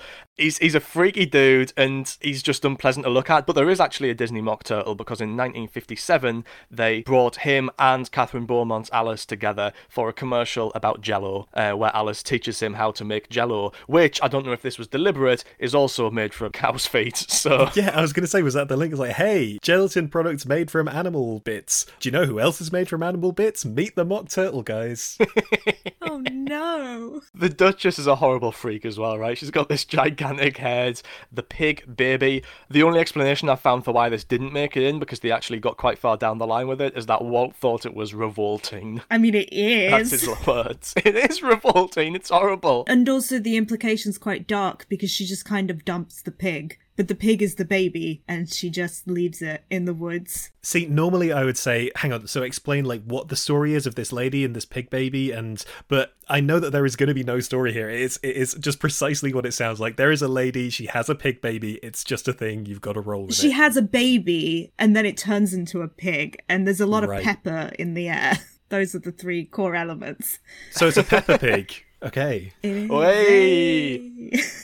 Another thing that the Duchess has that doesn't make it into the movie is a frog footman, and the frog wears old-timey clothes. It's a frog in old-timey clothes, Yay, and they didn't put it in. No. It's my favourite thing, and Disney looked at it, and I guess those guys were like, no, we don't need it. We've just done one. We've just done Mr. Toad. No, we do need the frog footman. He's fantastic. He's a fabulous character, you would say. He's a real fabulous character. He's got a friend who's a fish, who is also wearing clothes. Excellent stuff. And he's got got a wig. He's got a little old, like, Georgian powder puff wig on. He's got all the accoutrements you need to make it into my heart. So what did critics have to say at the time about Alice in Wonderland? Did they go with the weirdness? Did they like it? How did this play after Cinderella? I can't imagine going from that Disney movie to this one, considering how different they are. Yeah, not great. It wasn't necessarily the weirdness that was putting people off. It was the fact that it was seen as a massive departure from like the tone of Carol's book. So this is especially the case in Britain, where you had the New Statesman saying that Disney's idea of the book is all chocolate box and music hall. Anything more remote from the original, or even idiotically at odds with it, would be very hard to imagine. This £1 million ineptitude deserves nothing but boos. Ooh, £1 million ineptitude. That is harsh. Yeah, but it wasn't received that much better in the States either. The New Yorker said that even though possibly nobody is going to create a visualization of Alice that won't do violence to the imagery of the piece, even granting a certain latitude for those variations in approach, this is a dreadful mockery of a classic. Oh my god, wow, so they really came out swinging for this one, and it sounds like, especially not a fan of it as a very popular book and how Disney chose to approach it. Some people were a bit more positive. The New York Times said that if you're not too particular about the images of Carol and Tenniel, if you are high on Disney whimsy, possibly the use of the word high is no accident, and if you'll take a somewhat slow, uneven pace, which I think is nonsense because the pace here is very consistent and it's very quick, then you should find this picture entertaining. Well, okay, whatever. I liked it. And so what about the box office? The critics seemed to not be massively on board with this one, but did it make a good amount of money? Did the public get on board? Not really. It cost around $4 million to make. It made $2.4 million on its first run, domestically at least. This wasn't helped by the fact that Disney were also engaged with a lawsuit to ban the US release of a French stop-motion version of Alice in Wonderland with a live-action Alice. So it's almost like they've gone back and nicked Walt's other idea. They wanted to do it with animated characters and live-action Alice. The French got there first, and Walt tried to sue them to stop it being released because it was also called Alice in Wonderland and that was going to confuse people. He didn't manage it, and it did confuse people. Also, that film was banned in Britain for being offensive to Queen Victoria, the French version. Wait, what, because of the Queen of Hearts stuff? Yeah. Queen Victoria is so fragile. Come on. And also, like, dead for 50 years by this point. That's very French. But it made its money back in the 1970s because, look, I feel like we've hit this button enough, but this is quite a trippy film, right? It's quite psychedelic. It's kind of groovy, right? So you can see why it would become the most popular film to be rented on college campuses in the 1970s, to be, like, shown on college campuses. No way. There's evidence of that just all the students who were getting off their tree on, I don't know, LSD and weed and stuff were constantly going out and renting Alice in Wonderland. That's hilarious. Absolutely. And Disney caught wind of this and they were like, oh shit, we need to stop this. So they pulled it. They said you can't rent this movie anymore to screen in colleges. But a couple of years later, very smart move, they re-released it in cinemas with a really psychedelic poster that kind of, it's the same like colour palette of a Jimi Hendrix album cover, and commercials featuring the Jefferson Airplane song White Rabbit. And it made $3.5 million, more than it made on its original release, and easily covering the budget of the movie. That is a smart move. They were ahead of their time. They just waited for the 70s when everyone was getting stoned to the max. And made their money back. I love that. It's such a tame thing to do when you're at college. Let's get wasted and watch Alice in Wonderland. Alice in Wonderland. If you're feeling really freaky, we could get Fantasia. I love that. It's so wholesome. Okay, so what about our ratings then? Clarice, what would you give this movie out of 5? Where does this stand for you? Oh, it's hard because I can't separate like my personal childhood connection to it. So it's like a full 5 for me. I understand it may not be for many people. I don't think it is for me, but it's good. It's very inventive. You get a lot of different stuff here, and yet it's more consistent than something like a Make My Music, and obviously higher budget than something like Make My Music as well. I think for me, the thing that turned me off a little bit was just watching it as an adult was how horrible everybody was, and how relentless and oppressive these like bad vibes are. Like Alice getting into these situations, making somebody furious at her, and then fleeing the scene. Like, I don't know, it was very very anxiety inducing. And even my favourite scenes, like the tea party, is like, I feel anxious watching this because it's just these crazy people going at it, and I feel like Alice, the bystander, looking for an exit, you know? Like, I wish something would make sense. Yeah. I think I'm on the same wavelength as you, Sam, in that I found this one of the most impressive films we've watched so far. I think it's their, like, lushest film since Fantasia and Pinocchio. I think the sort of freewheeling sense of fluidity and the creativity of the animation is so impressive. I love that about it. But at the same time, yeah, the oppressive weirdness of it is quite a lot to sit through. I can see why kids really like this film, because I don't think they would get any of the sort of darker undertones. And I think obviously all the weird drugginess would just go way over their heads. And it is just an explosion of colour and kind of strangeness and music. And I can see why it's really endured. And that I think you could stick a kid in front of this and it wouldn't do them any harm, and they would probably really enjoy it. For me as an adult, pretty much watching it for the first time, I don't know if I'd rush to watch Alice in Wonderland again, but it is for me definitely one of the most objectively impressive Disney films we've watched so far. It's just a mood, and it's my mood. Yeah, if you're in that mood, if you're on that wavelength, then I can imagine there's not much else like it that's going to satisfy that wavelength. That's me. It's my wavelength. I feel like I could happily live in Wonderland. Just chill. If you can chill in Wonderland, I think that says a lot about you. It really does. You can chill anywhere. Now it's time for the part of the show we call Lasting Legacy, because a Disney movie is never just a Disney movie. In the world of straight-to-DVD sequels, theme parks, live-action remakes, crossover movies and more, there's a whole universe out there for each character. And now, Clarice, you mentioned before that Disneyland is your happy place. It is the happiest place on earth for you. And I imagine there is a lot of Alice in Wonderland presence throughout the various parks. Do you want to guide us through that? Yeah, I haven't crunched the numbers here, but I feel like Alice is the most represented in the parks in terms of like volume of rides and I guess merchandise stores and restaurants, because you have the actual Alice in Wonderland dark ride, which was something that at the very beginning of Disneyland's development, they were trying to figure out how to incorporate it. And they were going to do a walkthrough, because a lot of stuff was going to be a walkthrough originally, like the Haunted Mansion was going to be a walkthrough. And so Alice in Wonderland was essentially going to be a fun house, like weird mirrors and upside down things. And Walt Disney realized that people would walk too slowly and he didn't want that. He wanted speed and efficiency. So they decided eventually to do a dark ride, but this was after the park had opened and there were like the original 3 dark rides and they'd sort of run out of room. So that's why the Alice in Wonderland dark ride in Anaheim is the only one that's 2 levels. There's a little ramp in between and you get in a caterpillar, and it's a rough approximation of what the film is. When it originally opened, it wasn't. It was a random collection of weird things. But during the 1984 Fantasyland refurbishment, they actually put the story in. And they also put Alice in, because that was the thing. Originally, the dark rides, you were meant to be the character, but obviously no one understood that, because, like, it's a ride.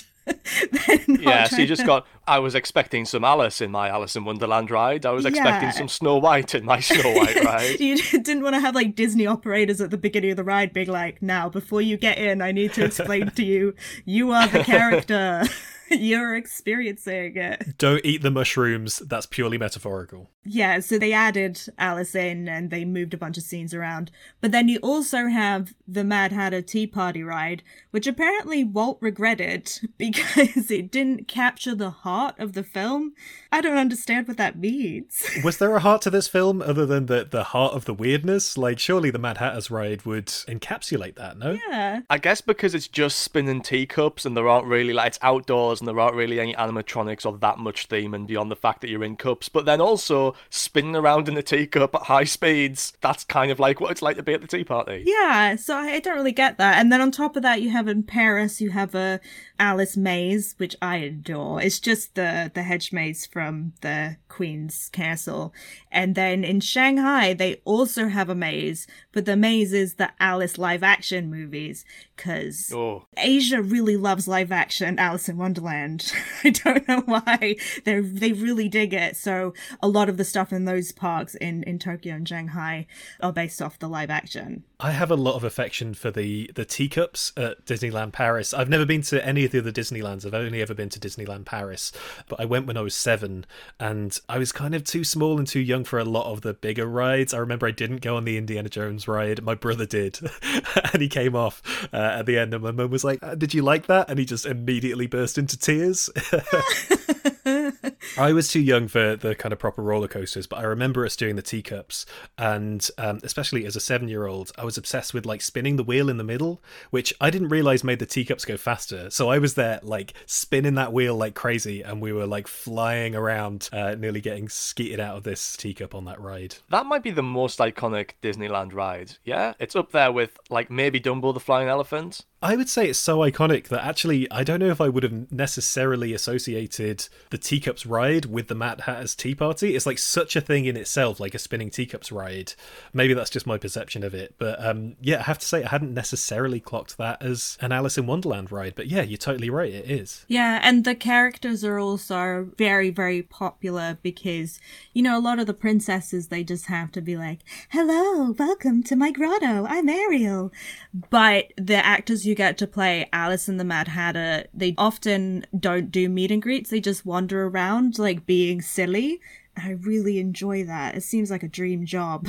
Oh man, I would love to be the Mad Hatter. I've got the voice down. I'm sure you can agree. I don't know if the guys in Disneyland do the voice, but I sure as hell would. They do the voice. Fantastic. Because otherwise it'd be silly. Right. So I would be walking around asking kids whether or not it was their own birthday, and then I'd be like, "Yeah, oh, happy on birthday." Oh, fabulous stuff, man. Great. But when I was a student, when I was like at the age where people normally go to work in Disneyland, it's when the Johnny Depp movie came out, so I would have had to be, presumably, I'm guessing, they replaced some of the Mad Hatters with Johnny Depp Mad Hatters, and I would have had to be like, "Whoa, naughty, naughty." Oh, no, I don't like that. No, they Happy actually... birthday. That's really good. He's here in the room, and I really wish he wasn't. No, thankfully, the European and American parks have not embraced the live action Alice. They don't recognize Excellent it. stuff. And neither do I. Let's just talk about that now, shall we? I was going to get to that later, but what do we think about those awful movies? Right, I've not seen Through the Looking Glass, but I remember being so disappointed by the live-action Burton one. Like, I've already professed my enjoyment and admiration of his Dumbo, but for me, his Alice in Wonderland just really doesn't work. I think all of us, like Sam, we've talked about how you were a teenage goth. Clarice, I feel like you've still got that gothic energy.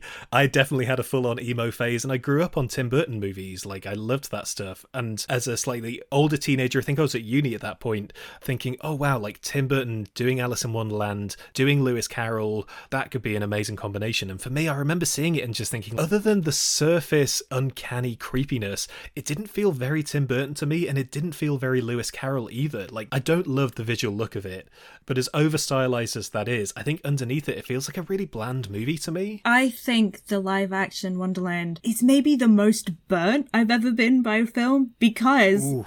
You know, I was teenage goth, as with you, I grew up on Tim Burton films, was obsessed with the book, and when they announced it, it was that feeling of, you know, when they announce something and you just go, well, this is the movie for me.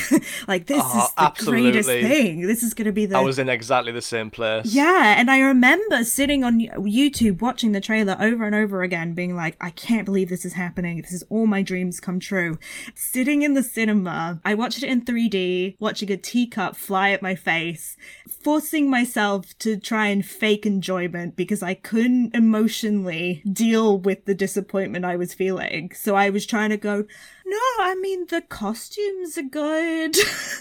For you and I, that is our Phantom Menace moment. Because I was like too young to really get... Like, I was a fan of Star Wars, but then when I saw Phantom Menace, I was still like a little kid, so I hadn't had that years and years of building up anticipation for it, and then having to lie to myself. Like, you hear all those stories about people who saw the Phantom Menace, and it was like, yeah, I told myself it was incredible when I watched it, and then I got home and I was like, man, that was me, and it feels like that was you with the Burton Alice in Wonderland, because it was so, like...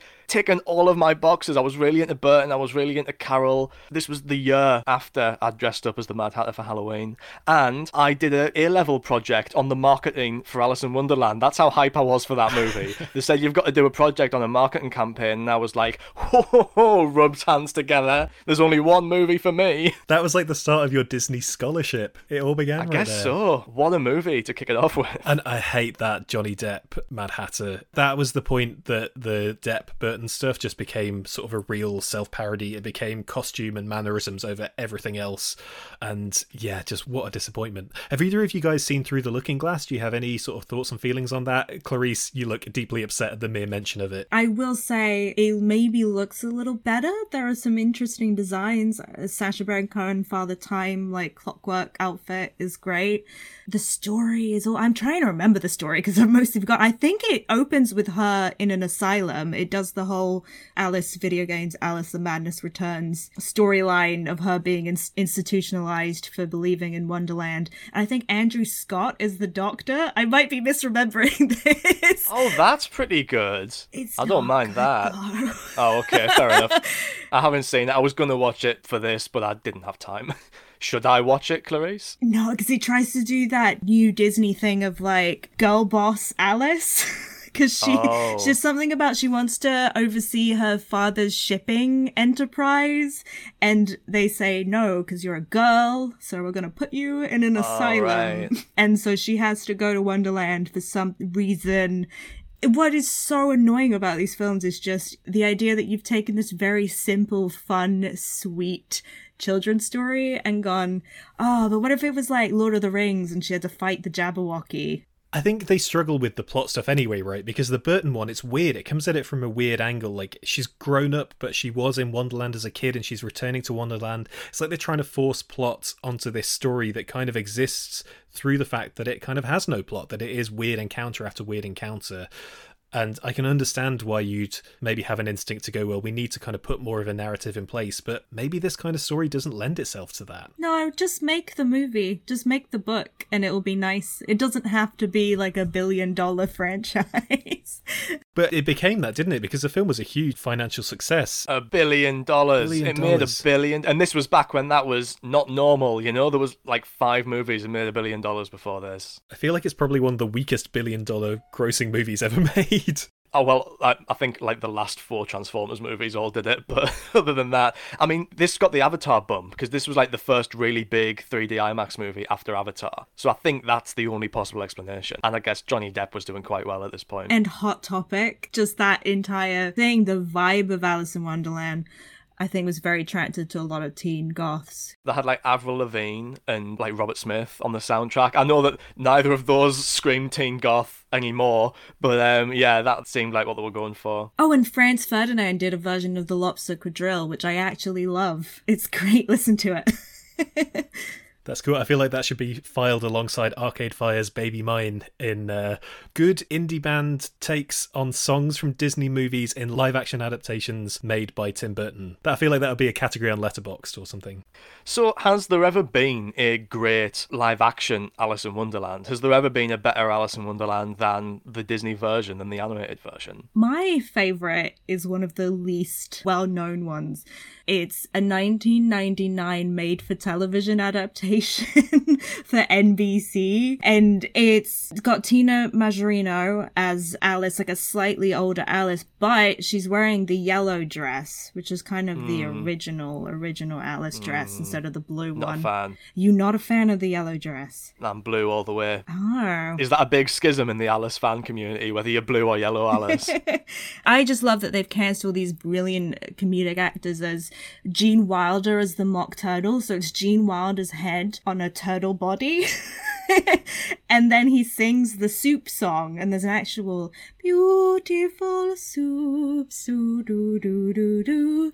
And a Mad Hatter is Martin Short, and it's so frantic. It's as frantic as the animated version, but it's Martin Short doing it, so you can imagine that. I just like it because it's, I think, a little bit more faithful than a lot of the other adaptations I've seen, and it's got this quite theatrical, handmade quality to it because the costumes are a bit weird weird. And like the cat is just Whoopi Goldberg's face on a cat body. Oh my god, that just makes me think of What We Do in the Shadows with Jermaine Clement's face on the cat. That's what I'm imagining It right now. actually looks exactly like that. Just imagine that, but it's Whoopi Goldberg, and she's a cat. I love it. Clarice, you grew up in Prague. Have you seen the Czech version, the 1988 Jan Švankmajer version? I've seen bits of it. I don't think I've ever seen the whole film, though. That is worth a watch. That's on Amazon Prime, but it's on Amazon Prime in the dub, which kind of sucks. That is like a terrifying live-action stop-motion hybrid where all the animals are like actual taxidermied animals or just skeletons, and the caterpillar is a sock with human teeth. Oh no, I don't like that. I'll leave you guys to watch that. Count me out of that one. Yeah, Ben, you would hate it. Clarice, I think you would like it. Check it out. Yeah, I will check it out. Thank you. Oh, there's also, in the 2000s, they did Malice in Wonderland, which was a version set in the London criminal underworld. It was originally going to be set, this is not a joke, in the Sunderland criminal underworld, and it was going to be called Malice in Sunderland. And it was going to be about a girl from the south who gets into a magic taxi and ends up in Sunderland on a night. People from the south, you can get to the north just like on a train, and it's a normal, nice place, And then instead, for whatever reason, they relocated it to London and cast Mr. Danny Dyer as the White Rabbit. Oh my god. See, now this is the version that I need to watch. Danny Dyer. Oh, he's late. He's late for a very important date. Oh my god. I think he's just dressed as a bloke. I haven't actually seen it. I just know that it exists. We need to have a watch party for this. Yes. Okay, no, I can confirm that he is just dressed as a bloke. Yeah, okay, so we've got to check that out. But the live-action version of Disney's Alice in Wonderland that I really want to talk about is the 1992 Disney Channel show Adventures in Wonderland. Have either of you seen this show? No, I've never heard of it. So this was actually a huge hit at the time. It was one of the first massive hits on the Disney Channel after it launched. And it was kind of a Sesame Street idea that we're going to teach kids about language, and they thought that the best Disney property to use for that would be Alice in Wonderland because the original book is so concerned with language and playing with language. It's set in the 1990s, featuring Alice, who lives in a suburban American neighborhood and travels through a looking glass to Wonderland, well, through her bedroom mirror to Wonderland, whenever she has a problem with her English homework or something, whenever she has an issue that can only be solved by learning about language with all of our favourite Wonderland characters. The ones I want to highlight are the White Rabbit, who wears extensive makeup, like full-on Jim Carrey and the Grinch style, unbreathable, furry body costume and loads of makeup on his face, right? And yet, he also wears rollerblades in every scene. Because why wouldn't he, If you were late for a very important date, having roller skates would really help with that. I think that was the suggestion, but the actor was not only wearing this insane costume, but also had never rollerbladed before, so there's loads and loads of bloopers of him crashing into things in every scene. Please tell me that's on YouTube. It's on YouTube. He also has a brother called Robert De Niro, who's an actor. Oh, God, that's a laboured pun. Do you not like that? I'm not a fan of Rabbit De Niro. Hey, I'm Robert De Niro. Oh, my. You're talking to me? That's my worst impression so far today. It was weak.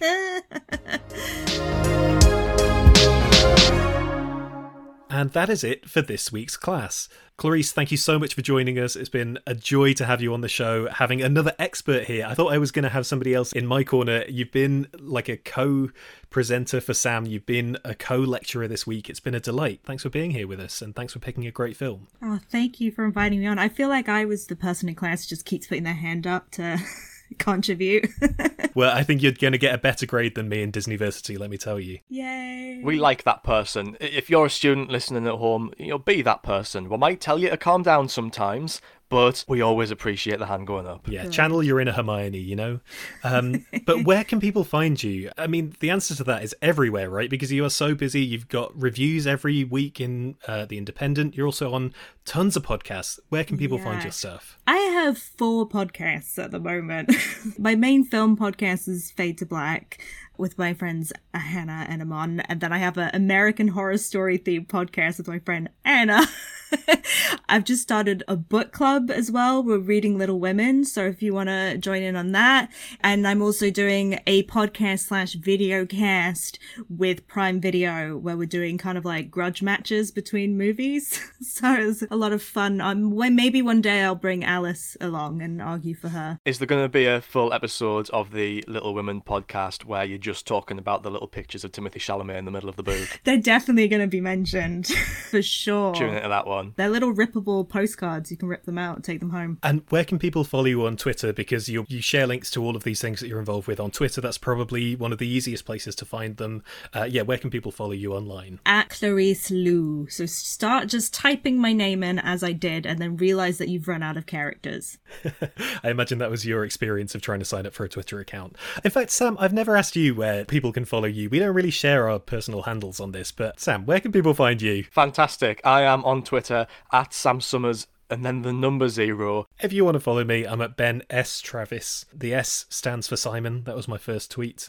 But yeah, go and follow Clarice. Go and listen to her very many, very great podcasts. And yet, join us again for next week's seminar when we'll be flying off to Neverland and scrapping with Captain Hook alongside our good pal, Peter Pan. In the meantime, if you've enjoyed this episode, please do subscribe wherever you get your podcasts.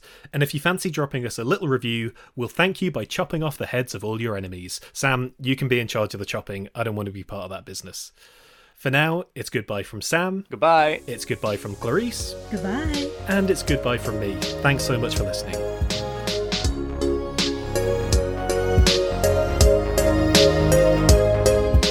Disneyversity is brought to you by Ben Travis and Sam Summers. Our artwork is by Ollie Gibbs, and our music is by Nefets. Follow us at Disneyversity on Twitter and Instagram, and catch you for next week's class.